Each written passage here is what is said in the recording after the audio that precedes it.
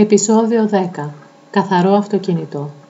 Δεν είμαι σαν τους περισσότερους γείτονές μου που πλένουν τα αυτοκίνητά τους κάθε Κυριακή.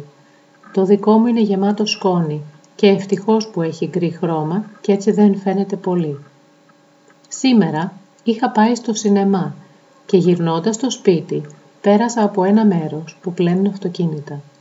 Πλήρωσα 15 λίρες για να πλύνουν το αυτοκίνητο μέσα και έξω και για πρώτη φορά έχω τόσο καθαρό αυτοκίνητο από τότε που το αγόρασα.